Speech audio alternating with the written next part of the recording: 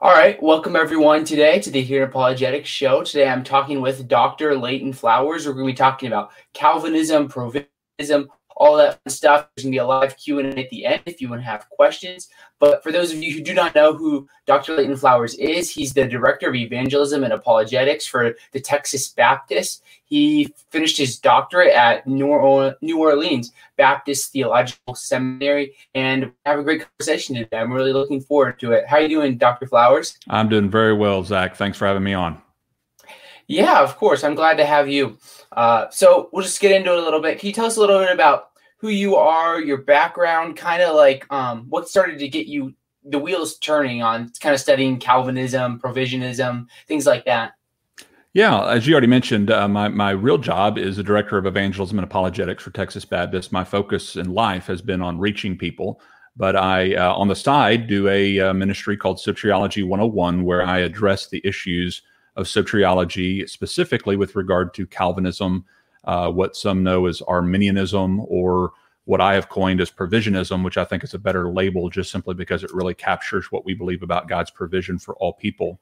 But just a little history as to why I started the podcast or this particular, focus of ministry was because I was a Calvinist for a good 10 years of my life. I was raised in pretty much a typical Southern Baptist church that taught a more free will kind of theology that God truly does love everybody and truly does provide salvation for every single person, and that ultimately it's your responsibility as to whether you accept or reject the gospel. But then I went off to college and was given a book by John MacArthur and Piper and Sproul and some other leading Calvinists, and quickly adopted the Tulip systematic, the 5 points of Calvinism, and was somewhat of a cage stage type of a Calvinist for a while there, converting a lot of my friends and church-going Christian friends all around me, converting them as I could to Calvinism as fast as possible, because I thought it was a truth that was being hidden from me all those years, and I wanted everybody to know about it. And I was a card-carrying Calvinist for about good 10 years of my life. Even went through a split in my home church that I had grown up in. My family's church ended up splitting over the doctrine, and I was a part of the new church in Wiley, Texas, called Cornerstone Church. That was the new Reformed or Founders Ministry church for more of a Calvinistic or a Reformed type of doctrines. And I was a minister of a part of that church for several years. And after about a decade, I began to read some material and some things that really didn't fit my paradigm from A.W. Tozer and C.S. Lewis and others, who I just kind of assumed they were Calvinists because they were smart and they liked the Bible. And I just assumed anybody who's smart and likes the Bible has to be a Calvinist. But I began to recognize that there was some very, very sharp individuals who didn't agree with the Calvinistic worldview. And I had not really ever vetted the other side of the coin. I'd only really heard about Arminianism from what Calvinists had told me. And the Calvinists did not do a very good job of painting the Arminian in a very good light, as you can imagine. And so what I thought was the alternative to Calvinism was really strange and weak sounding. And I just kind of put it aside as not even being a possible understanding of the text, until I went kind of on my own journey and studying the scholars from both perspectives. And I really struggled with it for a good 2-3 years of my life, trying to decide really what the Bible was teaching. And obviously, eventually I came out on the other side, not as a Calvinist or really a full-blown Arminian. There were some things about Arminianism that I didn't appreciate or didn't agree with either, though obviously I would side more with Arminian soteriology than I would with Calvinist soteriology now. It was probably a good 7-8 years before I even told anybody I'd come out of Calvinism. It was kind of a part of a brotherhood that I was in. I loved being a part of that brotherhood. I didn't like the way people in the Calvinistic world thought of people outside of their bubble, and I didn't want to be thought of as being, unfaithful or not quite as bright as everybody else was, and all those kinds of things. And so I just kind of kept it hidden for a while. Ended up going back to seminary to get my doctorate degree. And this was kind of a passion topic for me because of the church split and everything that happened. And I just decided to finally just kind of dive into the topic. My convention, the Southern Baptist Convention, was becoming more and more Calvinistic, at least among the leadership. People like Dr. Al Mohler and J.D. Greear and many others within the Southern Baptist Convention, very Calvinistic, David Platt, Matt Chandler, many others that were part of my upbringing and a part of my generation of pastors and ministers and scholars were really turning more Calvinistic. And so I saw the Southern Baptist Convention really starting to go that direction. And since I had been there, I really just saw almost an absence of anything from a scholarly, non-Calvinistic perspective being put out there on the internet. The Calvinists dominated the internet, and even most Reformed writings and teachings are so predominantly leaning towards the Calvinistic side of things that there really wasn't, in my estimation, a lot of good information being put out there for young people, especially to really sink their teeth into from another perspective. And that's one of the reasons I started the podcast. I was teaching a course at Dallas Baptist University just on theology in general, and one of the courses was on soteriology, and I mentioned some of the things I'd been learning in my own doctoral work on Calvinism and different interpretations historically.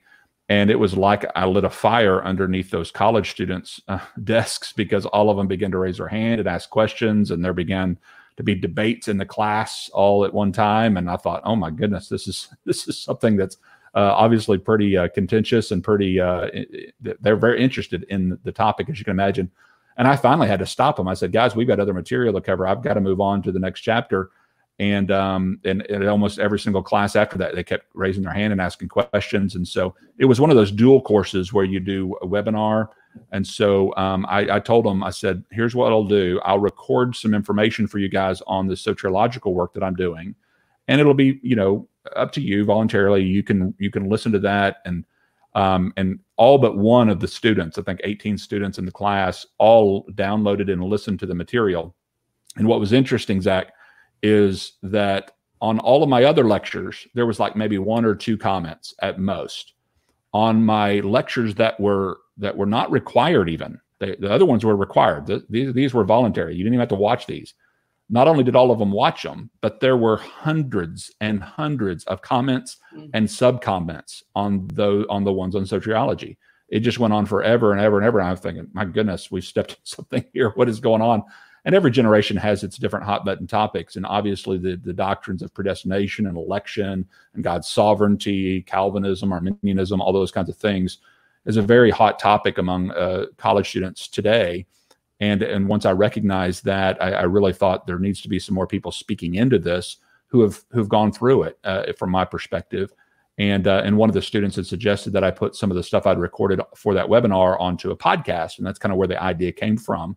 And I honestly thought maybe 20, 30, 50 people might download it, and it might be interesting to a few people, but I never suspected the kind of following and regular listeners with over 10 to 15,000 downloads per episode now for Soteriology 101 who are interested in this topic and trying to understand better how God's grace works. Yeah, that's really interesting. You went through a lot of stuff there, a lot about your story. I'm curious about your story. So when you started off, you go to college, you become a Calvinist. What were kind of the things that led you into Calvinism in the beginning? Well, like I said, I read a book by John MacArthur, and MacArthur is a very passionate, good preacher. I mean, obviously a very good communicator, very good writer. And he just introduced this concept and idea that God chose me, I didn't choose him. And that it kind of hit me. And I thought, well, what do you mean by that? And then he kind of laid out the system or the way of thinking. And then you bring in verses to help support that way of thinking. And especially for an 18-year-old student who hadn't really dove into deep theological discussion, it was not real hard to get me to go a certain way of thinking. And that's exactly what MacArthur's book, and then later R.C. Sproul's book, Chosen by God, I read that in one sitting after I'd read MacArthur's book, and just became thoroughly convinced it was purely biblical. I mean, it would just seem so obvious to me. And they just kind of take you through one step at a time, kind of systematically walking you through the steps of TULIP. And it seems very biblical and seems very sound and logical. And it's just this compact system that answers all the big questions. and it seems so deep and so robust in comparison to more of the seeker-sensitive types of models that we had seen a lot within the church of my generation, where you've got the Bill Hybels and the Rick Warrens of the world. And again, I'm not trying to speak against those men in any way or their methodologies. It was just that their focus was so much on the seeker, like how can we make the church better for those who are lost and seeking God, and versus what about pleasing God? What about going deep into study? What about, understanding not only the goodness of God's grace, but what about his justice and his wrath? If we're talking about salvation, what are we being saved from? And so a lot of what I went through, and I think a lot of young people went through the same kind of thing, was almost a pendulum reactionary against just the easy believism, namby-pamby, chicken soup for the soul kind of pop psychology that was being passed off as theology and church. A lot of people kind of rebelled against that movement and were looking for something deep and robust, and they were finding it in men like John Piper and John MacArthur and R.C. Sproul, Matt Chandler, and many others who are teaching a more Calvinistic way of soteriology. Yeah, that's really interesting. I was thinking about what you were talking about, how, especially in college, people tend to kind of push against what they've been taught. Like, I think I attend Liberty University, so obviously one of the more conservative universities, especially politically in America. And a lot of students in the student body are challenging the conservative political ideas that is often promoted at Liberty. I think it's just a reaction to when you get pushed, those things get pushed to you so often. So I can definitely see how that happened in a similar way for you regarding Calvinism. And one thing that was really interesting in the beginning, when you were talking about your story, is how you felt like in Calvinism, when you were Calvinist, there's almost like this bubble where, or I don't know if I'd call it a bubble, where you kind of like got along with everyone, and like there's this kind of like camaraderie of being a Calvinist. Like I can see that on like social media where everyone has like Reformed 1647, I think it's 1647 or something along those lines in the bubble. So why do you think there's that kind of like bubble, like kind of like clique? I don't know exactly what to call it regarding Calvinism. Well, anytime you're under persecution, or you feel like you're under persecution, even at a smaller level or a spiritual level, it tends to bind you together with other like-minded individuals. And so, especially in the 80s and 90s, Calvinism was seen as more of a cult and more fringe. And therefore, those who were a part of the Calvinistic movement kind of really solidified. We even have what is known today as Together for the Gospel. Well, Together for the Gospel is really Together for Calvinism, is what it is. It's people who have looked over the lines of whether you're Presbyterian, whether you're Southern Baptist, whether you're charismatic. It doesn't matter really what background you're from. If you affirm the basic tenets of a mere Calvinism, the basics of what Calvinism holds to, then they're going to overlook whether you believe in credo baptism or infant baptism, or whatever form of baptism you hold to, or whatever church structure you may have, whatever eschatology. We're going to look past all that stuff because we're being persecuted on these doctrines of grace, as they call them. And so we're going to bind together around those doctrines, and we're going to support each other. And that brotherhood really is a very strong brotherhood. It's almost compared to like men who've gone to war together, and they come back from World War II, for example, and they have these stories that they were all in this same battle together, and that kind of solidifies their friendships and their partnerships with each other as kind of a brotherhood because they've warred together over the same cause. And that can happen within a group of people, and I think you see some of that within the Calvinistic movement. Now, interestingly, as with all movements, you're going to begin to see that's what once was solidified because of outside persecution. Now that they've risen into kind of the mainstream, you're going to begin to see them splinter apart from each other as they begin to point out and hammer those differences. And you're seeing that already. I think if you watch the news and see some of the different splits and things that are happening among Calvinists, because that's just the kind of the cyclical nature of how these kinds of things work. That's really interesting stuff. So you talked about C.S. Lewis and some other authors kind of working you out of Calvinism, kind of challenging your beliefs. Could you talk a little bit about like what were kind of like some of the first things that made you start to question Calvinism, where you're like, hey, I actually might be wrong about this doctrine? Well, that's probably a bigger question than we have time for, because it's not just one thing, but there were many things that just kind of began to kind of splinter my concept and understanding of the Calvinistic system. For example, when I really began to understand the concept of judicial hardening, that really began to make me question how Calvinism fits with what we would know as judicial hardening. And for your audience, what that is there's a sense in which one can grow hardened or stubborn in their rebellion. And all of us probably know people like this who have rejected the gospel for so long in their life that they're completely calloused and cut off to it. I mean, they mock the gospel. It is just completely something they wouldn't even consider. Now, if you could go back in time and find them when they were 8, 9, 10, 15 years old or whatever, you probably would have found somebody who was more receptive and maybe their heart was a little softer, a little more willing to listen and learn, and they grew calloused over a period of time. Well, that can happen to any of us. The Bible warns in Hebrews 4:7 that when you hear his voice, do not harden your hearts. And this hardening process can definitely take place. And we're not born already hardened and blinded and deaf to the truth of who God is, but we can certainly become that if we grow hardened in our rebellion. Well, judicial hardening, this is an active choice of God as a judge. That's what's called judicial. Judicial just means an act of a judge. So judicial hardening would be the act of God as a judge, and he's sovereign, meaning he has the right to rule as he wants to. If he wants to cut somebody off in their rebellion, for example, he brings them light, they reject it, he brings them light again, they reject it, he brings them light again, they reject it over and over and over, and they just continue to reject. Eventually, he just says, okay, I'm not going to bring you light anymore. I'm cutting you off. I'm going to let you go your own way. That's judicial hardening. That's what that means. We see this with Pharaoh, for example. He was already a rebellious man. He already hated the God of Israel. It wasn't like God had to make him that way or causally determine him to be that way. So when Moses shows up, he's already stubborn and in rebellion.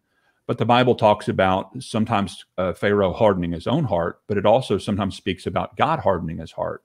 And what that's talking about is this judicial hardening. The word hardening in the original language literally means to strengthen one in their resolve. And what God is ultimately doing, in my estimation, is he's giving Pharaoh over to his own rebellious, calloused ways and sealing him off in that rebellion so as to accomplish his own purpose, God's own purpose, by making his power known through the plagues there in Egypt, because each one of those plagues represented God's power over the false Egyptian gods. And so God's displaying his power through the blindness and the stubbornness of Pharaoh. And so if turning the Nile into blood, for example, might have convinced him to say finally, okay, I'll let him go because I don't want any more blood in my water, then God wouldn't have accomplished all of the plagues to demonstrate his power. So he blinds him. Now, we're not told exactly how he blinds him or how he hardens his heart. It could be like the movie portrays with Charlton Heston. I can't pronounce his name, but you know what I'm talking about, where the woman whispers in his ear and says something like, "You're not going to let Moses get the best of you," or something like that, are you? Or the magician's coming up to him, "No, we can do these tricks. These are just parlor tricks. This is not a big deal." God, whatever means God used, we're not really told, but God hardens his heart. He strengthens him in his resolve. Why? So as to accomplish his purpose. His power was displayed through that, and he accomplished the first Passover. Now, what's beautiful about this, Zach, is it's such a parallel to what happens in the New Testament. So in the same way that Pharaoh was hardened to accomplish the first Passover, we see Israel as a nation is hardened in order to accomplish the second Passover. And so God's not causing Israel to be the way they are. God's not rejecting Israel just for no apparent reason before they're ever born. God is actually giving already hardened people over to their hardened condition and blinding them in their rebellion so they don't even recognize their own Messiah. This is why you see in Romans 11, it says, God sent them a spirit of stupor, eyes so that they could not see, ears so that they could not hear. And he did this in order to bring about the Passover, to bring about redemption through the cross, so that all the families of the earth could be blessed, because that's the original promise he made to Abraham, that through your seed, the Messiah would come, and that all the nations of the earth would be blessed through you. Once I got that, once that clicked with me, then a lot of the verses that Calvinists were plucking out of their context, like Romans 9 through 11, and so many other verses, really didn't make sense within that worldview anymore, because I recognized that they're not born because of the fall of Adam in this hardened, callous, dead-like condition. They have become that way because of their choice to rebel. And God has given them over and sealed them into their rebellious, callous condition in order to accomplish a purpose through them. And those are the ones who are crying out, why are you blaming me, God? If my unrighteousness brings out your glory, then why are you to blame me, as he says in Romans 3? That's the interlocutor or the objector in the mind of Romans 9. And once I got that, it just kind of like the scales fall off my eyes, so to speak, to go, oh, okay, well, I don't need Calvinism anymore. I don't have to swallow that difficult pill of God reprobating most of humanity before they're ever born for reasons unknown. I didn't need that anymore, because I had a better explanation that was, I think, a lot more theologically sound, and that really helped to comport so much of what Scripture seems to teach about God's love and provision for every person.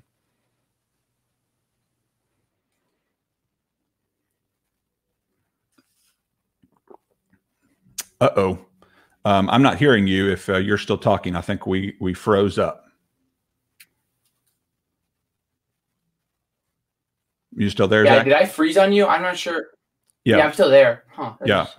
You're moving now. I'm hearing you now. You're just kind of broken up a little bit. Yeah, I don't know. That's so weird. Usually my internet connection should be really good. I just tested the speed. I think I'm back now, though. So yeah, I see and hear you now. All right. I'm sorry. I heard everything you said until those last couple seconds. So yeah. Okay. Alrighty. Sorry. I'm so sorry about that. That is so no worries. Yeah, it happens. That's technology. Oh, technology. So I'd love to hear a little. I mean, you're talking about kind of these things that kind of started to shift your mind. So did you have some sort of like moment where like this is the nail in the coffin? Was it the whole reprobation thing, or was there like, yeah? Do you know what I'm saying there with the I think the concept and idea of hardening and judicial hardening was the main focus or doctrine that really helped me to see Scripture from a different light. On my show, I often referred to those pictures that look like both a duck and a rabbit. You've probably seen them before, and you could see the duck or the rabbit regardless of depending on how you're looking at it. There's one with an old woman and a young woman, and there's all kinds of these, what they're called, bleaks. We've seen it also with audio things like Laurel and Yanny. I remember hearing those, and the dress that was blue or gold or whatever. Depending on how you look at it, it's a matter of perspective. Well, in the same way, sometimes theologically, we can have the same issues taking place where we read a passage of Scripture and we've just been taught to it's a duck. Look, Paul is describing a duck here. It's just clear. And if that's the way we were raised, and our parents believed it was a duck, and really smart people that were, raised us taught us that this is what a duck looks like, and this is Paul describing a duck, then anybody else who comes along and starts saying, no, actually, Paul's describing a rabbit here, we're going to go, what are you talking about? You must just not love the Bible like I do. You must just be a heretic. You must just not be sincere. You must be immoral. That's the natural tendency that some of us have, is that we hold on to a beloved doctrine that was passed on to us from our people that we love. And then all of a sudden somebody's coming along and saying, that's not what the Bible means. It's really difficult to kind of loosen the grip on that and to objectively reevaluate the way you've been taught to interpret something. And that is a hard thing to do. And I had debated when I was in high school, and we were debating hard issues like abortion and global warming and all of these different kinds of difficult topics. And one of the things our my debate teacher, taught us to do was to take both sides of a debate, both the affirmative and the negative. And I don't know if you've ever done that before, but it's really, really hard to shift your mind to start defending something that you've been so used to trying to debunk. or vice versa. And that's a skill. It really is, to try to step out of a worldview and step into another worldview, and to vehemently defend whatever side you're on in a way that you could win the debate. But it's a skill that was really drilled into me for a good 3 or 4 years of my life in those courses of debate. And so I think that maybe gave me a little bit of a skill set, at least, to be able to objectively step out of my Calvinism and really evaluate the system from the outside looking in. Even though I still held to Calvinism, I was able to step out of it in order to objectively critique it.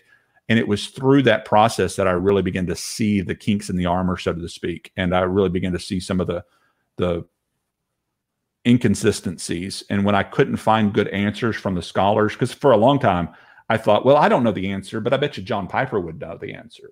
I don't know the answer, but I bet you R.C. Sproul, I mean, he would know the answer. Wayne Grudem, surely if I get one of his books, then I can find the answer to this problem.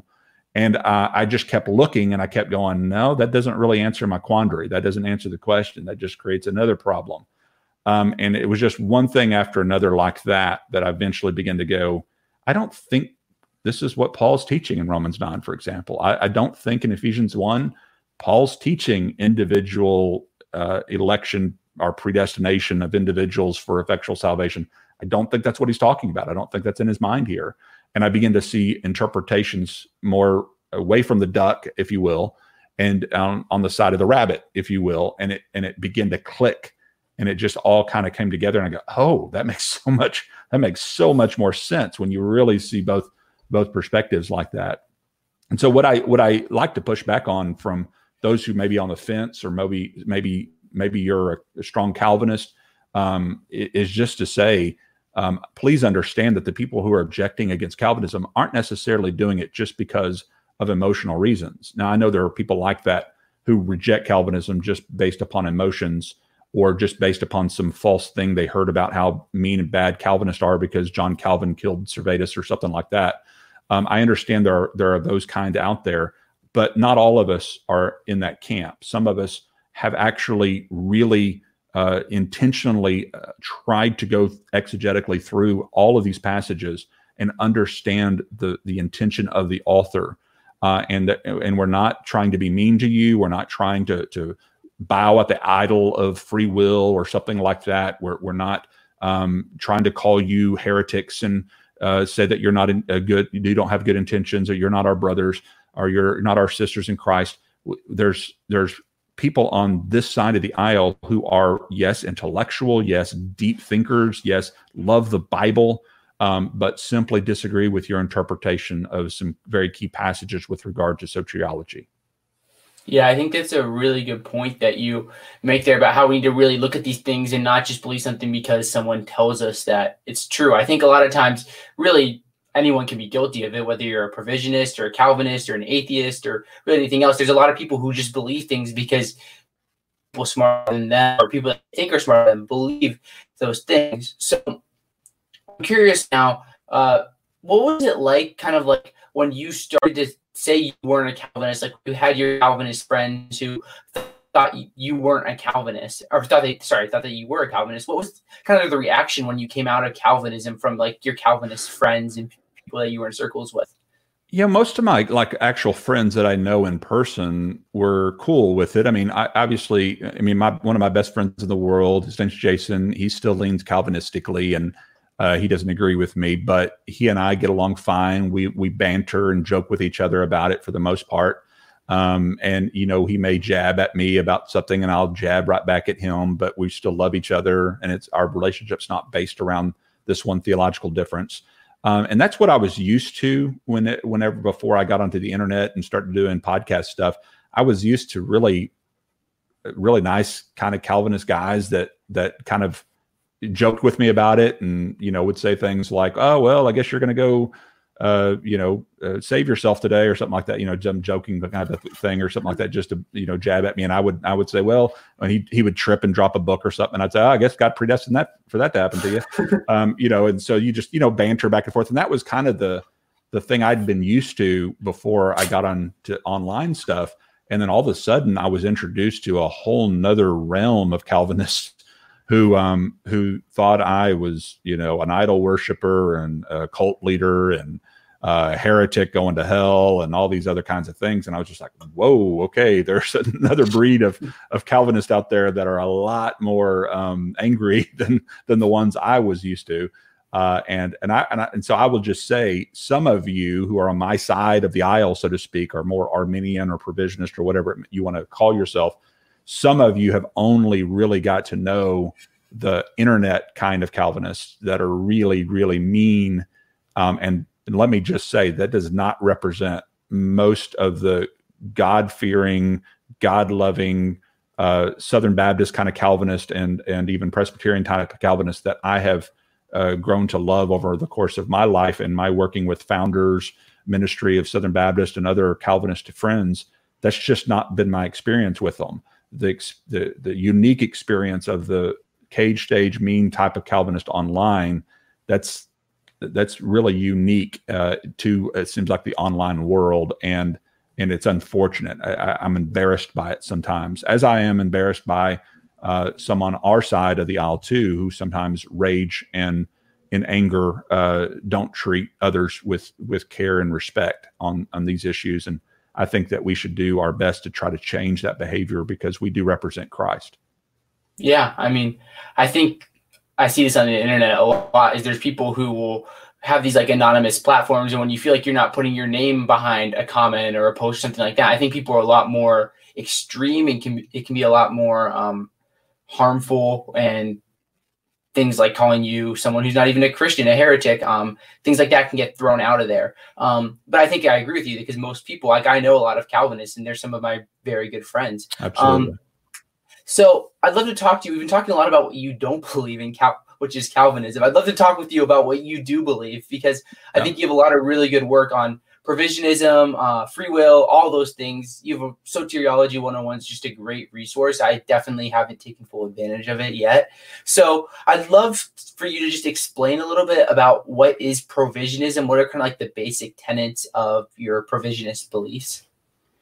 Well, you'll notice there, I shared a screen with you at the bottom under your thing, Zach, and you can probably share that with your audience. But I use kind of the same. And one of the things that's made Tulip so popular is that they have a really cool acrostic, Tulip.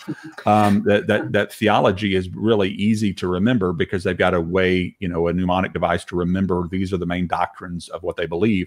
Well, I kind of did the same thing with the word provide. And this just kind of lays out what we would say as a positive perspective, and that is people sin. In other words, we believe in depravity. People are sinners. All have sinned and fall short of the glory of God, and that separates us from fellowship with God. That's what I think the Bible means by being called spiritually dead. They're talking about being separated due to rebellion, like the prodigal son was in the far country, and therefore he was called lost, but he was found. He was dead, but now he's alive. And so that's what we think the deadness is referring to, as separation. I don't think it means complete moral inability to respond to God's life-giving truth, but I do think it does mean that we are separated under condemnation. We're under wrath apart from our fellowship and our reconciliation through Christ. Second, I would say responsible. And what I mean by responsible is the ability to respond. In other words, just because you're lost doesn't mean you can't respond to God's life-giving truth. And so even people who are lost can respond to a God who's actively seeking to save the lost. And so even lost people are able to respond to God. You're not responding just to nothing like you're on some island somewhere, but you're responding to the gracious appeals sent by the Holy Spirit through the gospel and through many other means. God uses all kinds of means to make himself known. But we are responsible. All people are responsible to the things of God. And you can see there's lists of verses that support each one of these things, just like they have within the Tulip systematic. The O stands for open door. In other words, the door, or the gate, as the Bible refers to it, is open to anyone, for anyone and everyone to enter by faith. Whosoever will may come to his open arms. He holds out his arms to all people, as it says in Romans 10:21, when he says he holds out his hands to this disobedient, obstinate people. He longs to gather them like a mother hen gathering her chicks under her wings. That he desires that all men be saved. He doesn't delight in the perishing of anyone, as Ezekiel 18 says, but he wants all to repent and live, he says. And so the door is open for anyone to be saved. And that's a really central point of provisionism, is that God genuinely desires and provides salvation for every man, woman, boy, and girl. And there's therefore nobody who ends up in hell who can say, well, I'm here because God didn't love me. I'm here because God didn't provide for me. I'm here because God didn't grant me the grace or the faith that I needed in order to be saved. Nobody can say that, because God's provision has been supplied for every single person. We believe in the vicarious atonement. In other words, God has provided a way for anyone to be saved by Christ's blood. Christ didn't die just for the elect, like the L on Tulip suggests, but instead he provides a vicarious atonement for every single person. And therefore those who perish because they refuse the provision of his atonement. And we would say it's much like John chapter 3 when he refers to the serpent that was lifted up on the pole. Well, that's a means of atonement that's provided for the whole, but it only benefits those who look to the serpent for healing. Because in those days, if you remember the story, there were a lot of the Israelites in the wilderness who were being bit by snakes and dying because of the venom. Well, the serpent lifted up on the pole, which is still where we get our signal for the pharmacy. The logo for the pharmacy is the serpent wrapped around a pole because of that story. And so anyone who looked to that provision, as Christ said, just as those look to the serpent on the pole, whoever looks to me will be healed. Well, he's a provision made for all people, but only those who look to him in faith are actually going to receive the benefit of that provision, of that vicarious atonement. The I stands for illuminating grace. Instead of irresistible grace, like the Calvinists would say, we believe grace is illuminating, meaning it's a light that's come to enlighten all men, as John 1:9 says, that the scripture is made known to all people, that the truth is made known to all people, that sufficient light is made known to all people, as we see in Romans 1 and 2. And this grace is an illuminating grace, which makes the truth of who God is abundantly clear to all people, so that all may know the truth and accept the truth or suppress the truth. And they're responsible for which one they do. No one, again, dies or suffers or perishes for a lack of truth or a lack of provision. D stands for destroyed, which is talking about what Scripture teaches with regard to those who perish, or those who resist the truth or reject the truth, as Paul points out in 2 Thessalonians 2:10. So you're destroyed ultimately for what you do with the Word of God. If you continue to suppress the truth and unbelief, then you will be destroyed. And then eternal security.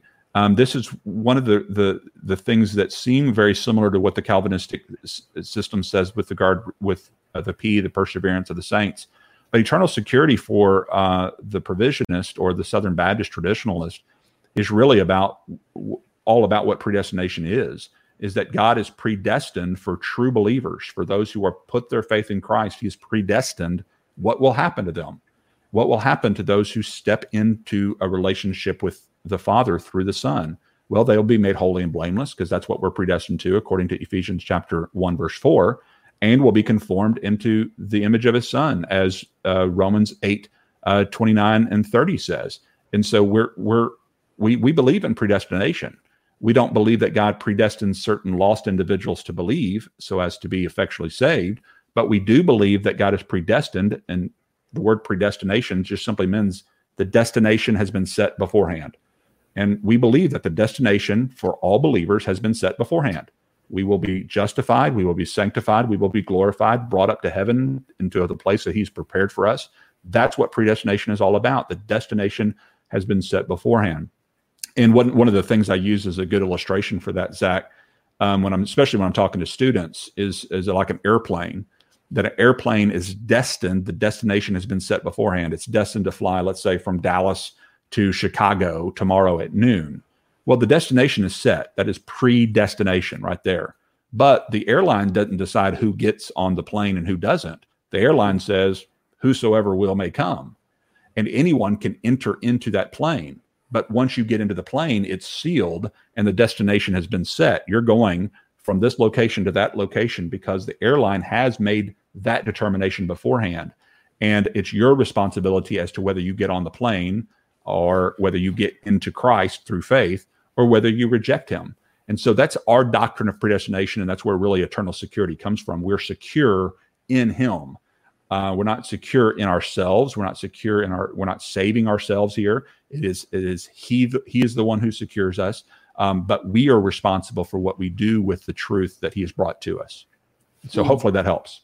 Yeah, I think that's a really good outline of everything. So one question here, as you were going through eternal security, I think a common question that we'll see among Christians is, can a Christian lose his salvation? So I think I know your answer to this question, but I'm just curious, how do you, when someone asks you this question, how do you respond to them on if they could lose their salvation? Well, the way we would talk about that is that even the Arminian position that does not uphold eternal security, they don't, like Michael Brown, for example, he's a friend of mine who does not believe in eternal security. Even he would not say that you could, quote unquote, lose your salvation. It's not like a set of car keys that you leave somewhere or you forget them or you drop them or something like that. And also he would never say that you could just out sin God's grace. Like, okay, he lied one too many times this week, he's out. Michael Brown, even though he doesn't agree with me on eternal security, he would not say that. What he would say, those who believe that you can, quote unquote, lose your salvation, what he would actually say is not losing your salvation, but you can leave it. In other words, you can reject Christ. And so you can grow to a point where you just say, I don't believe in Christ anymore, or I'm rejecting him for whatever reason, and you can walk away. Now, what we as Southern Baptist traditionalists, provisionists would say is that if somebody does that, that's an indication of a lack of genuine faith. And this would refer to 1 John, for example, where you'd say those who have gone from us were never really of us, because it's demonstrating more of what's happening inside their lives. And the way we've explained this before is that God knows not only the fruit, like we can see, but God knows the root. And we only see the fruit. And so it's difficult for us from the human perspective to judge the heart of a person. We can't. All we can know is the fruit. And so while the fruit may demonstrate somebody as a genuine believer and one who's trusting Christ and has been indwelled by the Spirit, we can't really know that except by the fruit of love, joy, peace, patience, kindness, goodness, faithfulness, gentleness, self-control, and perseverance, for that matter. If one doesn't persevere, then from our perspective, that is revealing a root issue, that there really wasn't a true conversion and a true indwelling of the Spirit that took place in that person's life. And we have some videos there at Sociology 101 where we go in more detail on that. I have some very close friends of mine who disagree with me on that particular issue. Like I mentioned, Michael Brown and others, even a part of our Trinity network, who disagree with me on the concept of eternal security. And I still have a great amount of respect for them. I understand where they're coming from. And I still respect their position, but I just disagree on that particular point. Yeah, one of the things I appreciate about you, I mean, I don't know you as like a friend or anything, but it seems like you're the kind of guy that's okay with a disagreement won't destroy a friendship. Like it's okay to disagree on a topic, and I really appreciate that. So what we're gonna do now is for about maybe like 30-ish minutes. We'll just see how long it takes. We're gonna go through some verses that are used to propagate Calvinism. Obviously, these verses you could give probably a whole lecture series on, and I'm sure for some of them you probably have. So feel free to direct resources if you have more in-depth resources on these verses. But we're just going to kind of go through some of the verses used typically by Calvinists to show certain parts of their theology. So we're also going to do a Q&A. So if you have questions at the end, we will go through them. Just put them in the chat and we will get there. But to start off, put them up on the screen here. We'll start with John 6:44. All these verses are in the English Standard Version. It says, "No one can come to me unless the Father who sent me draws him, and I will raise him up on the last day." So I think obviously this verse could be used to propagate the idea that you can't be saved unless God, in a sense, chooses you. So how do you look at that verse? Well, if you'll share that screen there that I just shared with you, Zach, that kind of gives a little bit of an overview of what we would say. This is John 6:44. "No one can come to me unless the Father who sent me draws him, and I will raise him up on the last day." Now, Calvinism's interpretation of that might be something like, "No one can come to me unless the Father who sent me compels or drags," as R.C. Sproul puts it when he talks about the word draw, that it's a compelling kind of irresistible kind of drawing. And those are the ones he will raise up. He will raise up those who he has compelled on the last day. And that's the way they would interpret that verse.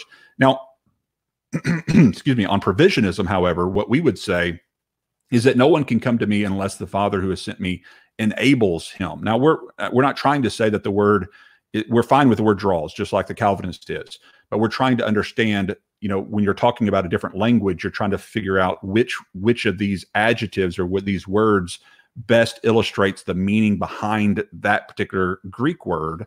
Helko is the Greek word there for draws. And there's different ways in which it's interpreted. Should it be drags? Should it be draws? Should it be woos? Should it be enables? Should it be compels? I mean, what is the meaning in the English behind that word? And so what we would say instead of compels is that he enables him. And I will raise up he who comes on the last day, as being the referent to the enabling. And so and it goes on to say, it is written in the prophets, and they shall be taught of God. Everyone who has heard and learned from the Father comes to me.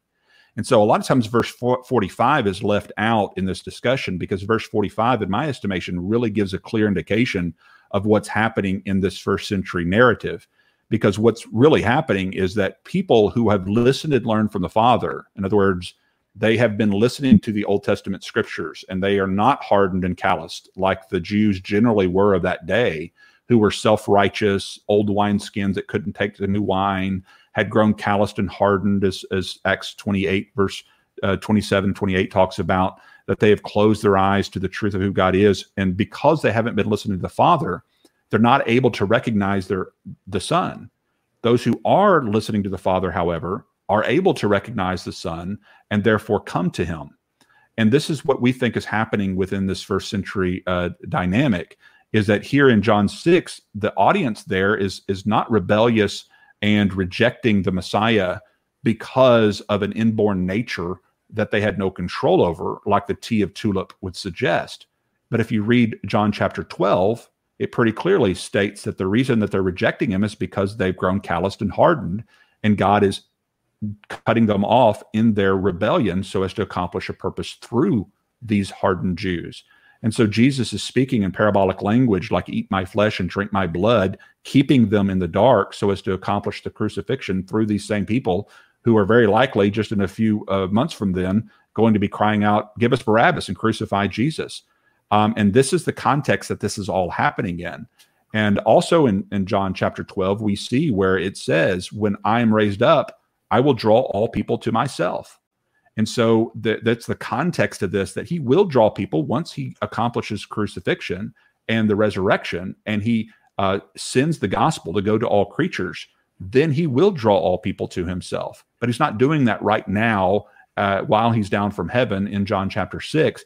He's only entrusting himself to a select remnant, a few, those who have listened and learned from the Father, those who are being given to the Son to be trained to be the ones who are going to take the gospel to all the world, namely his apostles, the 12 that are the only ones who end up staying there in John chapter 6 when you read the context. Again, much more can be said about this. You can take that off of there now, but I was going to point out to you that in this book, I go through John chapter 6 in greater detail. This is called The Potter's Promise, a biblical defense of traditional sociology. You can find there on Amazon. And there's also a cheaper version for ebook version if you'd like that as well. But it goes in more detail into that, and in other passages that we may talk about too, Ephesians 1, and most especially Romans chapter 9, 10, and 11. Awesome. Do you have like cool graphics like that for all the verses that I sent you? I'm just trying to make sure.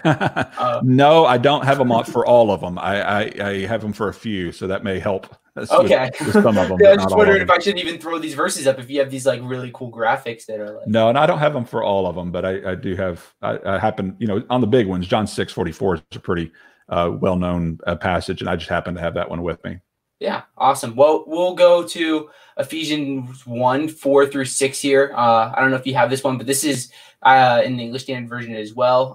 It says, even as he chose us in him before the foundation of the world, that he should be holy and blameless before him. So I think, obviously, first he chose us, maybe a sense of predestination here from a Calvinist. In love, he predestined us for adoption to himself as sons through Jesus Christ. So I think, obviously, from a Calvinist perspective here, you look at this verse and say people were predestined to be adopted sons of Jesus Christ. So it's some sort of like election that we're looking at here. So how do you kind of look at that verse?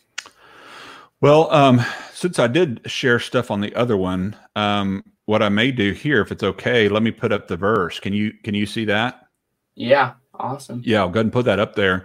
A lot of times when you're talking to a Calvinist, they will start with verse 4, and they will just start reading with just as he chose us in him before the foundation of the world. But I always like to back up and look at the context a little bit more fully. And notice what it says here. It says, Paul, an apostle of Christ Jesus, by the will of God, to the saints who are at Ephesus and who are faithful in Christ Jesus. So this part right here tells us who the audience is. And so every time we see the word us in a few minutes or a few seconds down the line here, we're going to look back at this right here and say, who is us? Well, the us is the faithful in Christ Jesus. So you can't just assume us is somebody picked before the foundation of the world for some reasons we just don't know that have never been revealed to us. Yes, he chose us, but who's us? The faithful in Christ Jesus, those who are in Christ. That's who he chose. And so this helps give us some clarity when we come to verse 4 here, because just as he chose us in him, again, who is us in him? Well, we already know it's the faithful in Christ Jesus. This in him a theme, this in Christ or in him theme is seen all throughout Paul's epistles. And it's like 13 times in these first 10 verses. So in him is just a theme that you see from Pauline literature, but especially here in this long sentence of Ephesians chapter 1, you see in him over and over and over again. And you can't ignore that because it really gives us the context of what Paul is talking about. And so it says he chose us in him before the foundation of the world. Notice it doesn't say he chose to cause certain ones of us to be in him before the foundation of the world. No, he chose the faithful in him, the faithful in Christ Jesus. And this has been a plan from the very beginning, from the foundation of the world, for what? That we, who's we, the faithful in Christ Jesus, would be what? Holy and blameless before him. So in other words, God's predestined plan from before the foundation of the world is that whoever is in Christ through faith, whether Jew or Gentile, whether slave or free, whether male or female, would be holy and blameless before him. In other words, God has predestined beforehand what would happen to those who are in Christ Jesus. Notice it goes on to say, in love, he predestined us to what? To adoption as sons through Jesus Christ. Now, we haven't been fully adopted yet. As Romans 8:23 says, that we eagerly await our adoption, the redemption of our bodies. So I'm eagerly awaiting the full adoption. Just like in a real adoption situation, the parents may go and fill out the paperwork, but the adoption's not really fulfilled until they go pick up the child and take up residence with their adoptive parents. Well, we're waiting for that, aren't we? We're looking forward to going to the place that he's prepared for us. And that's what we're looking forward to in adoption. Well, how do I know that's going to happen? Well, because God is destined beforehand for whoever's in Christ Jesus that we're going to take up residence with him. So I'm looking forward to the completion of my adoption in Christ Jesus, where I'm glorified in him. I'm looking forward to that adoption because God is destined beforehand. That's what's going to happen to everyone who's in Christ Jesus. So the real question comes down to this, Zach, is how do you get to be in Christ Jesus? Does God just arbitrarily, seemingly randomly, and I know Calvinists aren't saying it's random, they're saying it's according to the secret counsel of God's will, but to us it seems random because there's no reason given as to why he chooses one person and not another. Is God just kind of picking people before the foundation of the world and saying, yeah, I'm gonna choose that person to be saved and that person to be saved, and I'm gonna cause them to believe, and I'm gonna cause that one to believe, but that one over there, I'm gonna seal them in disobedience from the time they're born. They're going to be born hardened and not be able to even see the word. And I'm just going to glorify myself through this saving of a few and damning the rest. That's just not the tenor of Scripture. It's not what we see in the language of Paul or any of the other New Testament authors, not to mention the first 300 to 400 years of the Christian church's writings. It's not really until Augustine in the 5th century that we really see that kind of a individualized, predestinarian, deterministic kind of interpretation really enter into the church vernacular. And so what I like to point people back to is to say, okay, I don't know about you, but I want to be in Christ. I want the benefits and the blessings of being in Christ. I want to be adopted. And so I want to be in Christ Jesus. How does that happen? When and how do we come to be in Christ? And I'm not trying to skip these verses. I'm just, for time's sake, skipping ahead to verse 13. because verse 13 tells us how to be in him. It says, in him, you also, after listening to the message of truth. So when does it happen? After hearing the gospel, the message of truth, the gospel of your salvation, having also believed. So what do you need to do? You need to believe. And then what happens? You were sealed in him, the Holy Spirit of promise. So those who hear the message of truth, the gospel, if you believe in that truth, you are marked or sealed in Christ Jesus. So you're in him through faith in the proclamation of the gospel. You're not placed in him arbitrarily before the world begins. You're responsible for what you do with the word of God. And therefore, you're able to either accept or reject that truth. And if you accept it, then you're placed in him by grace. And that's the beauty of the good news of the gospel. The good news is actually good. It's that God has chosen to provide a way of salvation for every single person. And no one has to perish. Anyone can be saved. That's the good news. Sweet.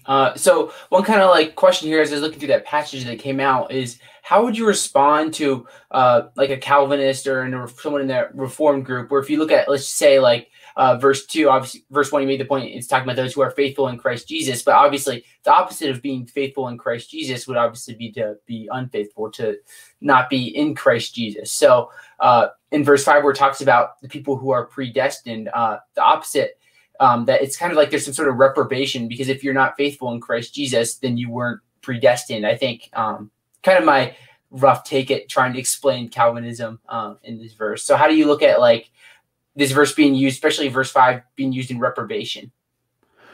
Well, obviously there's the flip side of the same coin. If you've got election of individuals to be effectually saved, irresistibly saved, then the other side of that coin is the bad news. That is that everyone else who's not elected has been ultimately passed by or reprobated, as you were mentioning. And so if he's predestined some for salvation, then that must mean he has predestined everyone else for damnation.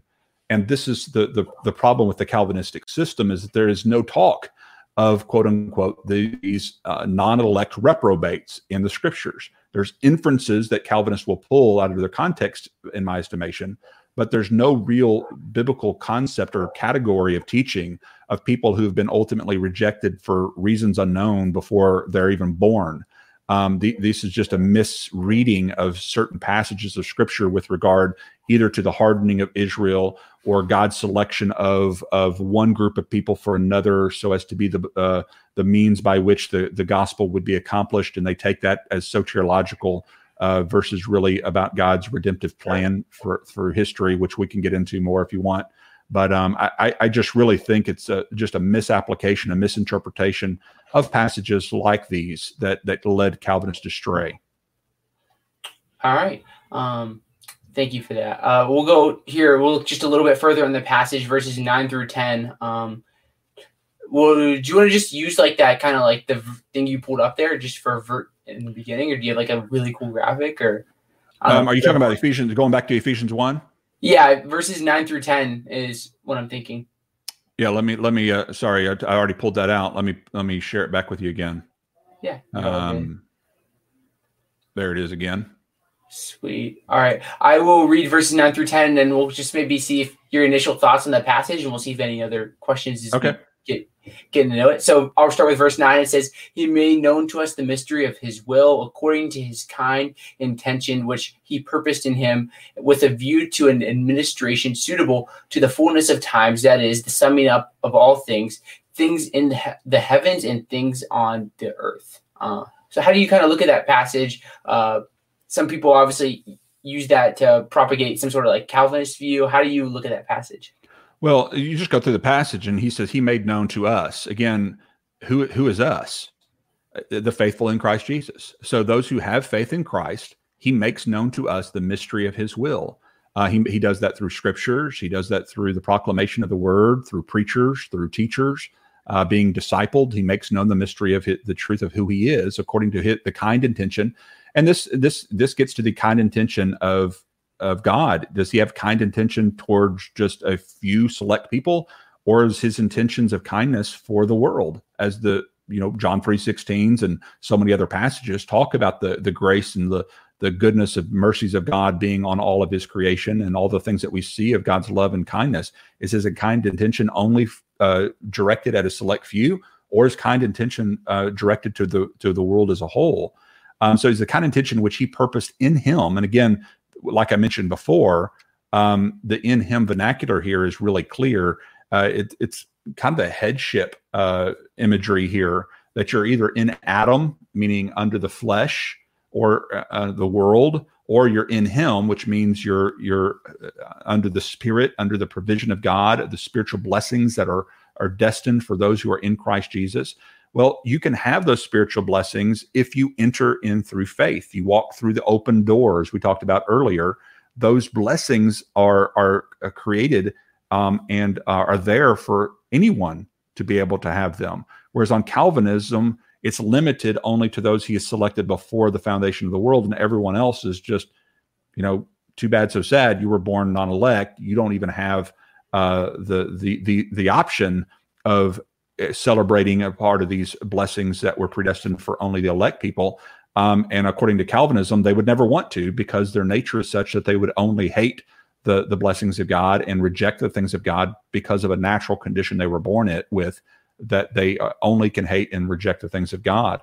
And in verse 10, with a view to the administration suitable to the fullness of the times, that is the summing up of all things in Christ, things in heaven and on earth and things under the earth. Again, just talking about the overall blessings of that God has destined beforehand for those who are in Christ, and that all things will be made right and made whole and redeemed in Christ.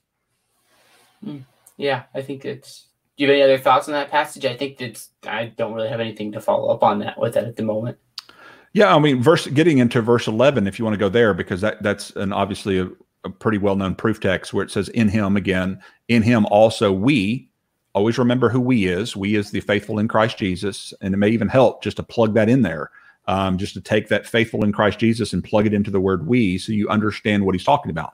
We, the faithful who hope in Christ Jesus, have obtained an inheritance.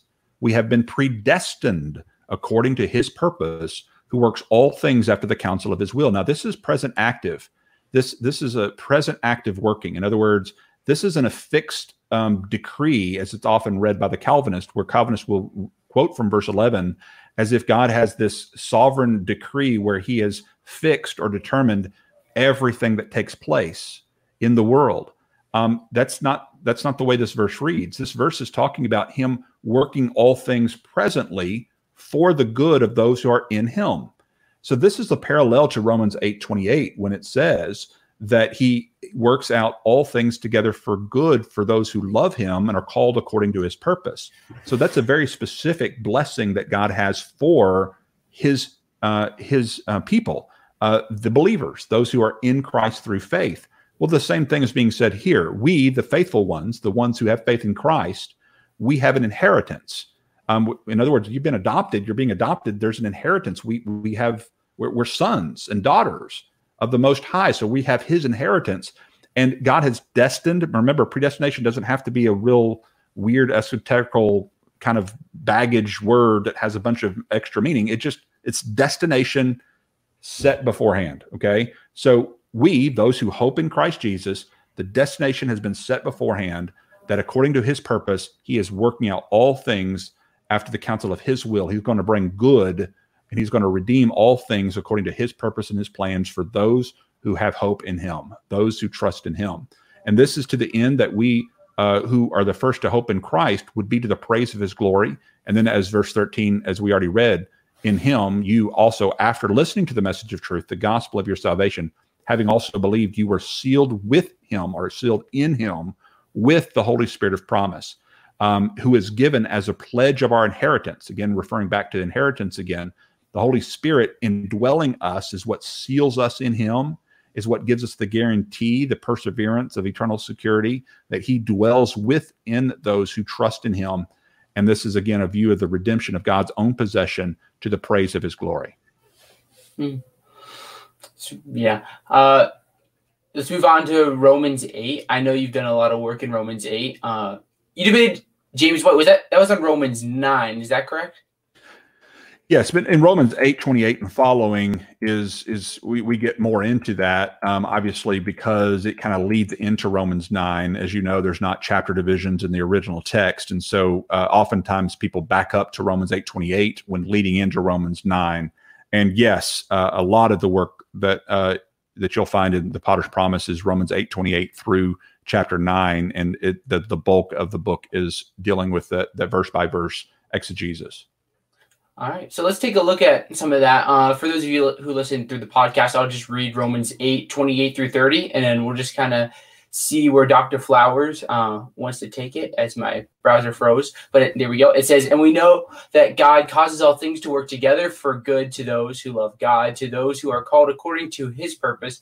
For those whom he foreknew, he also predestined to become conformed to the image of his Son, so that he would be the firstborn among many brethren. And these whom he predestined, he also called. And these whom he called, he also justified. And these whom he justified, he also glorified." So I think here, obviously, again, we have that big word predestined again, which I think where a lot of the Calvinist ideas come from. So how do you look at this passage? Well, there are, just like with Calvinists, matter of fact, there are kind of really 2.5 different ways, I guess you could say, that even Calvinists interpret this text in a more Calvinistic way of looking at it. Even among non-Calvinists, there are 2 or 3 different ways in which different theologians focus or explain these things. And so sometimes that gets confusing for people because they're looking for just a cut and dry, black and white kind of a duck or rabbit kind of interpretation. And sometimes you can't always give it that clearly because you're trying to understand something that's 2,000 years old in another language and understand what is the intention of the author in his given context. And sometimes that can get a little bit difficult. And so just like a Calvinist, when trying to interpret, 2 Peter 3:9, that God desires the salvation of, he's patient with you, desiring all to be saved, and these kinds of passages, Calvinists have to try to explain them from their worldview. So too, passages like this take some time to unpack, which is the reason that we have so many articles and a book over the subject. And so I can just touch on my particular take on it by telling you, first, point out what I already said earlier. This little section here, notice it does not say he predestined certain individuals to become believers, okay? Because that's ultimately what the Calvinistic system claims, is that God picked certain people before the foundation of the world for reasons unknown to us, just according to the secret intentions of his will. And he picked certain people out, and he's going to make them change their nature so that they will certainly believe the gospel. Well, notice it doesn't say anything like that here. It just simply talks about they have been destined beforehand to become conformed into the image of his Son. That's what sanctification is all about. Just like what we talked about earlier with adoption.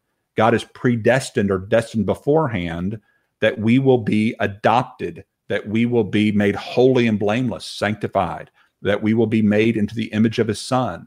So the 2 major times that predestination is referred to by the Apostle Paul, neither one of them are about certain individuals being predestined to become believers.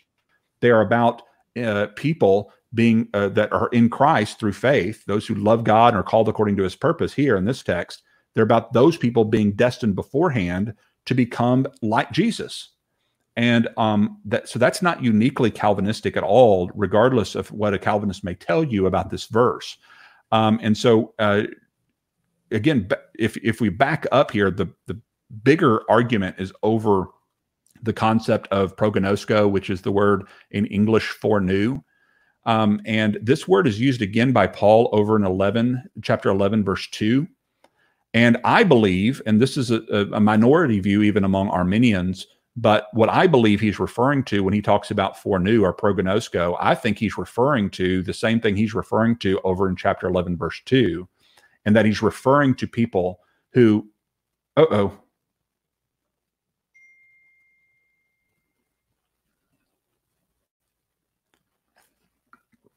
don't know if I'm still broadcasting or not, but it sounds like his broadcast failed, and so I'm going to hang on here just for a second and see if he comes back on. I didn't see that he dropped off till just now because I was screen sharing and I was looking at the passage, and then I just got a text from him saying that he is he fell off there. So, and I don't have any controls on this side because I'm not the one hosting. So I don't know that I can help you guys much.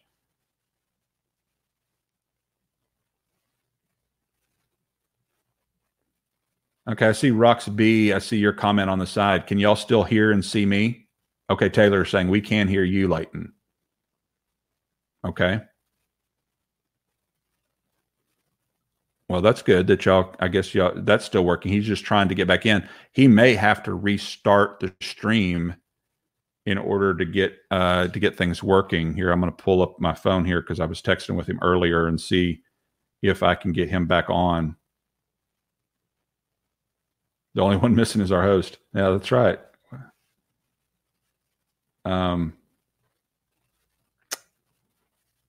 I hate technological difficulties. Sometimes that happens, though you can't help it. Just the way that it works, unfortunately.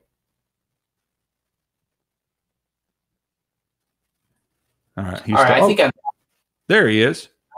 So sorry. That's all right. I have no idea. My internet. Usually my internet is like really good, rock solid. And I tested it beforehand, and it's like, your internet works great. You can stream multiple HD devices, no issues. And apparently, that's just not true.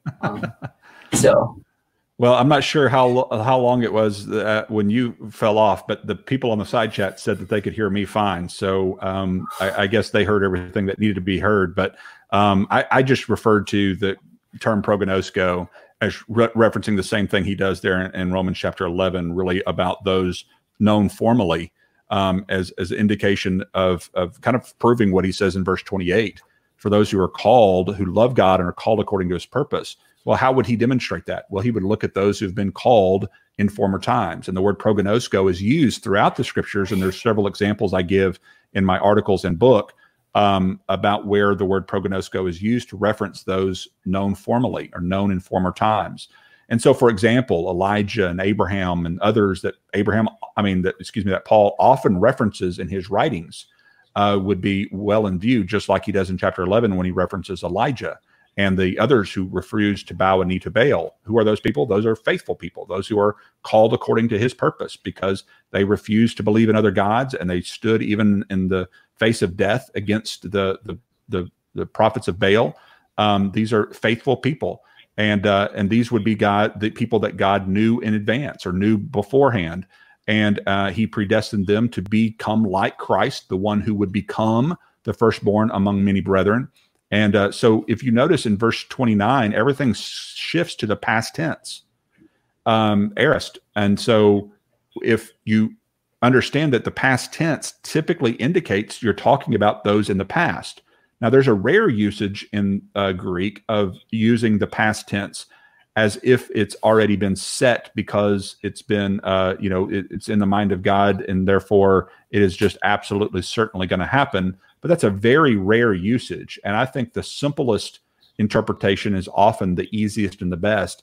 And that is simply to say that foreknew references to those who've known in former times, and that therefore he's just simply giving us an explanation of how God brought about his purposes through those who have loved God through the past, who have been called according to his purpose to bring about his plan of redemption by ultimately bringing Christ through that seed so that he would be the firstborn among many brethren.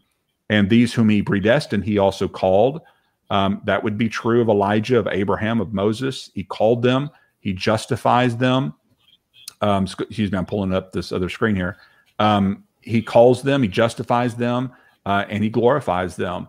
And therefore, that would be just an easier, basic level interpretation of prognosko in that passage. Again, it's really hard to go through just in a short amount of time, but I really highly encourage you to go to Soteriology 101 and read the article. If you just type it in the search box, Romans 8, it'll come up, and just read through that with the citations of other scholars who hold to this position. And again, be willing to be good Bereans and look at both views side by side. And I think you'll see that it's really a lot easier interpretation than the concept or idea that God somehow just predestined certain individuals for reasons unknown to become believers and therefore, condemns everybody else as reprobates who don't have any choice in the matter. I just don't think that's a pill that's worth swallowing, because I don't believe it's something that the scriptures teach. Yeah. Can you hear me all right? I can. All right, good. Hopefully the internet sticks through here for these last few minutes. So obviously Romans 9 is where a lot of your work is. You debated Romans 9. Do you want to address that just for a little bit? Obviously, you know, there's books that can be written about Romans 9 and predestination and all that stuff, but would you like to just kind of touch on it a little bit about how it can be used for predestination, kind of how you look at Romans 9? Yeah, it's really hard to summarize that because it is a difficult passage to understand if you're just looking at it briefly. But in short, basically what Paul is getting at is that God's plan and purposes have not failed, because it can seem like that from our vantage point, because it seems like his promise to Israel isn't working out, because it looks like Israel's not believing, at least the main people of Israel, the main Israelites, the Pharisees that everybody looked to. None of them are believing that Jesus is their Messiah. And so it looks like his promise to Israel's failed. And what Paul is demonstrating is that God has always accomplished his purposes through a remnant. A remnant just means a small number, and a small number of faithful people, those who refuse to bow a knee to Baal. And God is able to accomplish his purpose through Israel. And he's not just accomplishing his purpose through the faithful Israelites, he's also accomplishing his purposes through the unfaithful Israelites. And this is really what it gets into in Romans chapter 3 that I was talking about earlier with judicial hardening, is that God can actually bring about his purpose through the rebellion of the Israelite people, that even their choice to rebel against their Messiah was a part of God's plan to bring about redemption, because who else would have crucified them if not the hardened Jews of the day? And so part of the strategy of God was to keep the identity of the Messiah secret. This is why you see in Mark 9:9 and Matthew 13, I believe it is, and several other passages where he says, don't tell anybody what you've seen here. Don't tell everybody. It's not the right time. And this is what some people refer to as a messianic secret, or this concept that God's not revealing his identity until the right time. Well, in the same way, he's hiding these things from already rebellious people, i.e. judicially hardening or blinding them in their rebellion. And he's accomplishing his purpose through them. And so what Paul is ultimately demonstrating is that God has every right as sovereign to define his covenant people however he wants to. And if he wants to define his covenant people through faith in Christ, that's his prerogative. And instead of by lineage and by works of the law, God can establish his covenant with whoever he wants to. And so if he wants to establish his covenant with a half-breed Samaritan prostitute female, which would have been unheard of in that day, Paul's saying he has every right to establish his covenant relationship with her through faith. And even though you're born of Abraham, on Abraham's seed, and you're striving after the law, you're not attaining this righteousness. But the Gentiles, they're attaining it. Why? Because they're pursuing it through faith, which is exactly the summary that Paul gives at the end of Romans chapter 9. So when it says, for example, I can have mercy on whom I want to have mercy, and I can harden whom I want to harden, the Calvinist kind of plucks that out of its context and says, look, that means God can reprobate who he wants to reprobate, harden them, or he can show mercy whom he wants to show mercy, i.e. he can effectually save people through irresistible grace if he wants to effectually save them. But that's not the context that Paul's addressing. Paul's talking about the fact that he can show mercy to Israel when it serves his purpose to show them mercy. Like, for example, the verse he's quoting from is out of Exodus 32 and 33, when the Israelites had just built the golden calf and they're about to be destroyed. And Moses steps in as the intercessor and says, if you're going to destroy them, blot me out of your book instead. In other words, he's like the Messiah figure. He's acting like Paul here at the beginning of verse 1 of chapter 9, where he says, I wish myself accursed for their sake. That sounds like Jesus to me, somebody who's willing to die for his own enemies. And that's exactly what we see from Moses in Exodus 32 and 33, is the Messiah-like figure stepping up and saying, I'm willing to take their wrath. I'm willing to take their place. And so when he says, I will have mercy on them, he's not talking about effectually saving some of them and not others. He's talking about refraining from punishing them even though they deserve to be punished. That's what mercy means. Mercy doesn't mean the same as grace does. Mercy doesn't mean to effectually save somebody. Mercy means to refrain from punishing somebody who deserves to be punished. And so when he says, I'll have mercy on whom I want to have mercy, he's simply saying, if it serves my purpose to show Israel mercy, then that's my prerogative as king, as sovereign. And if it serves my purpose to harden Israel, then that's my prerogative as king. I can harden them when it serves my purpose. And that's exactly what he's doing during the New Testament times. He's hardening them in their rebellion so as to accomplish the crucifixion, as they are the ones who cry out, crucify him. And that's why he references Pharaoh too, as the foreshadowing of that. Just like I had mercy through the plagues on Pharaoh, I hardened his heart to show and demonstrate my power through him. So too, if I want to harden the nation of Israel in order to demonstrate my power, I have every sovereign right to do that. Who are you to question me for doing what I have planned to do to bring about redemption for the world? And so once you understand the concepts of judicial hardening and what God's accomplishing through the nation of Israel, there's no reason to hyper-individualize this text to be about God selecting some individuals to the neglect of all the rest. This is a really key principle, Zach, that I want your audience to get, is that God doesn't select the nation of Israel to the neglect of all the other nations, okay? Because even Calvinists will agree that God did obviously select nationally the nation of Israel. That's undeniable. You can't get past that in Scripture. He doesn't select the nation of Israel because it's a great nation or because it's worthy. He just, for reasons unknown to us, he chooses a small, insignificant nation through which the Messiah would come. But here's the key. He doesn't select the nation of Israel to the neglect of all the other nations. He chooses the nation of Israel for the blessing of all the other nations. So let me give you an example of this. I have 4 children. All of them are boys except one, my daughter. What if I chose my daughter because for really no reason, I just choose my daughter, and I choose her to bring a gift to all of the rest of my children? Okay? I'm not choosing her to the neglect of my boys. I'm choosing her to be a blessing to my boys. Make sense? Now, my boys are responsible for what they do with the gift that I send through her, but it doesn't mean that I'm choosing her to the neglect of them. I'm choosing her to bring a present to the rest of them, and they're still responsible for what they do with that present. Well, that's the original promise in Genesis 12:3.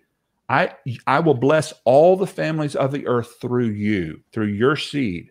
So God's election is not about God choosing people like Paul to the neglect of everybody else. It's about God choosing people like Paul and the other Israelites to the blessing of everyone else.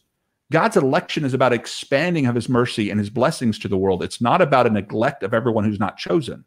And so sometimes what Calvinists will do is they'll take passages out of context about God's choosing of Israel to be the blessing of all the families of the earth as somehow teaching that God has chosen some people to the neglect of everyone else. And that's simply not a biblical concept. And the analogy I use in the Potter's Promise is the analogy of Jonah, because it's really kind of a story illustrating God's elective purposes. And you know the story of Jonah. Everybody knows the story of Jonah because it's one of those great stories that we tell to kids as they grow up, because it involves a big fish and all the things that it entails. But Jonah is an Israelite. He's one of the people chosen to do what? To be a blessing to the Ninevites, who are Gentile people, non-Jewish people. And so God says, I want you to go and share the good news with them. Well, Jonah, in his free will, he doesn't want to go. He wants to run.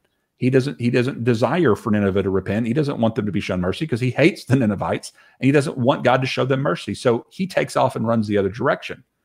Well, so God uses a big storm and a big fish to persuade Jonah to change his mind. And therefore Jonah ends up going to Nineveh and preaching, and many of them repent, obviously. Now, here's what I like to point out. Notice, even though Jonah was unfaithful, God accomplished his purpose through him anyway, because God is able to accomplish his purpose even when the vessel he chooses to bless people with is unfaithful. So God will always accomplish purpose even if the vessel he chooses is an unfaithful vessel. Well, Israel is that vessel. Israel is the vessel God has chosen to be a blessing to all the families of the earth. But guess what? that vessel is unfaithful. And God still accomplishes his purpose through that unfaithful vessel. And that's what Paul is ultimately trying to describe through Romans 9 through 11, is that God, even through mercying and hardening the nation of Israel, God is able to show his purposes and his plans despite their unfaithfulness and despite what they do. And what I like to point out is in the story of Jonah, just because God uses external signs and wonders like a storm and a big fish to convince the will of his messenger doesn't prove that God uses some internal irresistible means to make certain people believe his message when he gets there. Let that sink in for a second. Just because God chose Jonah individually to be a servant, to be a messenger, and he uses persuasive means like a storm and a big fish to make sure he does what he wants him to do. In other words, you could kind of say that God's imposing his will on the will of Jonah, right?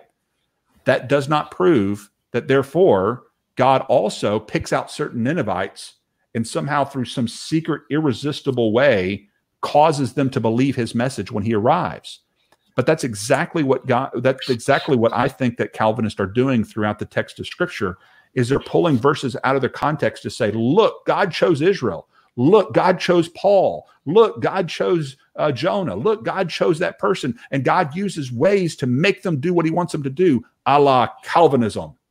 No, it's not Calvinism. It's just simply God choosing the nation of Israel and unfaithful vessels and using means like signs and wonders to make sure they go where he wants them to go in order to make sure that the message is proclaimed to all the nations of the world, because he truly wants to bless all people through even this unfaithful the group of people called the Israelites.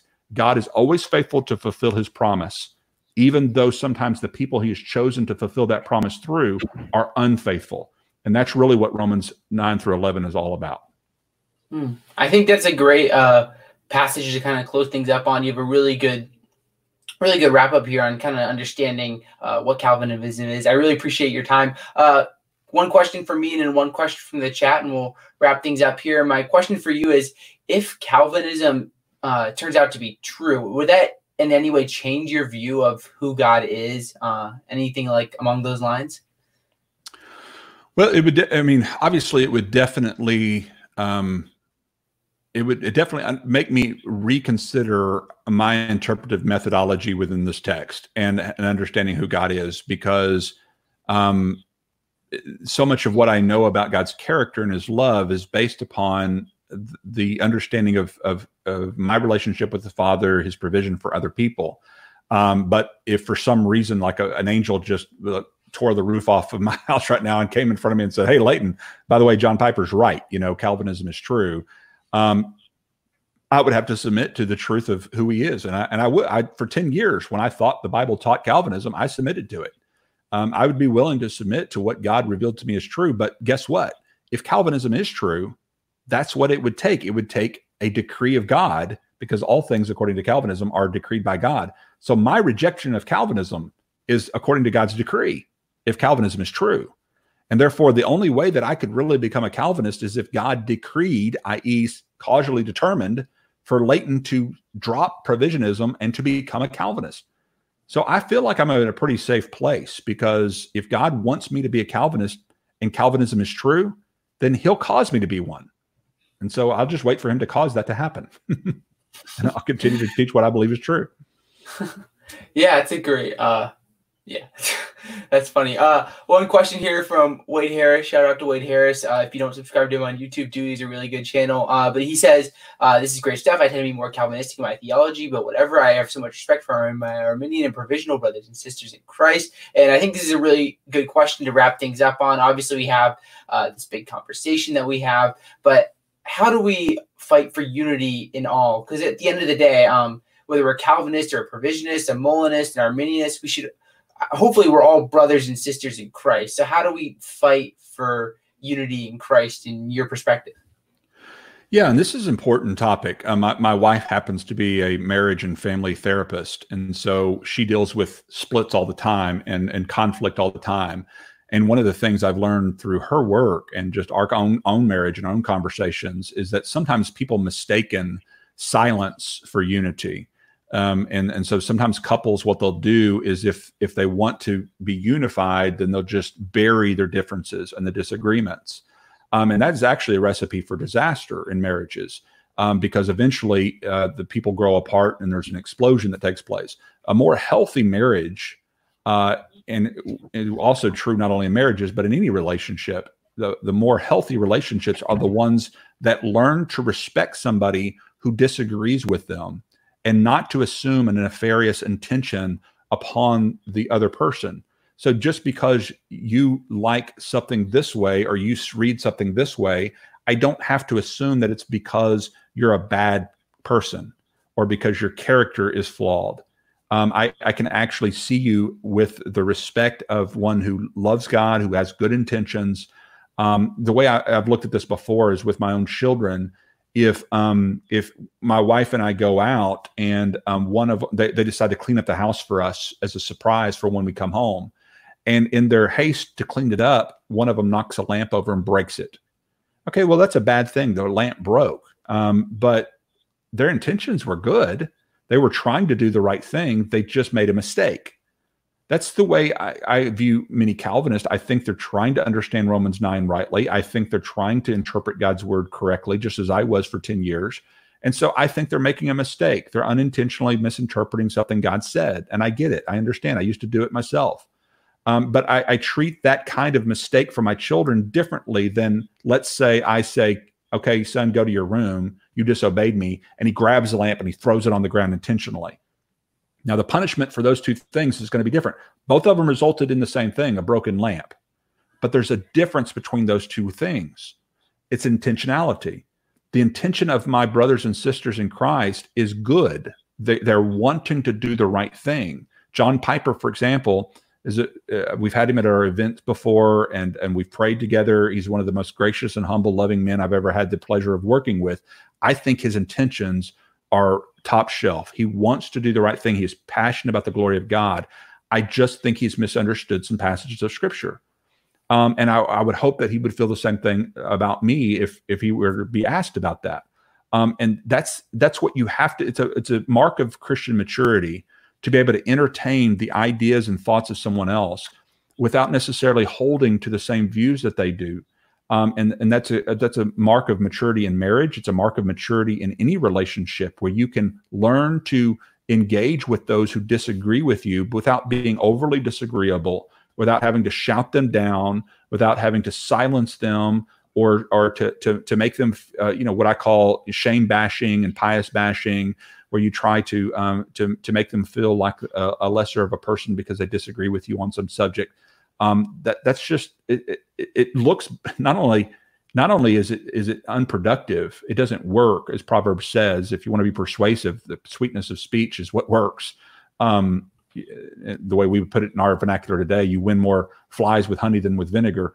If we want to be persuasive, if we actually want to win people over, then we need to do so. We need to speak truth in love, not in hatred and vitriol. And so we've got to practice that for the church, not only for those inside the church, but for those outside the church who are watching how we treat one another. And so it pains me to no end when I see either Calvinist or Provisionist or Arminians or whatever group shouting down the other side and embarrassing the church by acting the fool in defense of their particular doctrines. And I think we need to be called to a higher level of integrity with how we treat each other.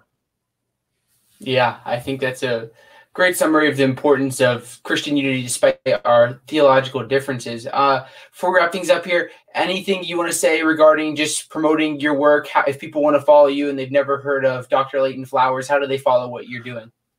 Soteriology101.com, or my name, LeightonFlowers.com. I actually had to buy that a couple of years ago because I was afraid it might be taken over by somebody who is not a favor of my views. But sometimes people don't know how to spell soteriology, so I just got that one as well. So you can find information about me there and learn more information. If you go to texasbaptist.org, you can learn more information about my evangelism and apologetics ministry with the state convention and all the work that we do to help pastors around the state of Texas. And encourage you to go to either one of those websites to learn more about our ministry. Awesome. I appreciate your time, Dr. Flowers. If you want to follow here in Apologetics, you know what to do. You can subscribe, follow, all that stuff. I appreciate your time. I appreciate you helping me through these internet difficulties. Gonna figure it all out. I really appreciate it. Not a problem. Glad to be on, Zach. God bless you, my friend. God bless everyone. Have a good day.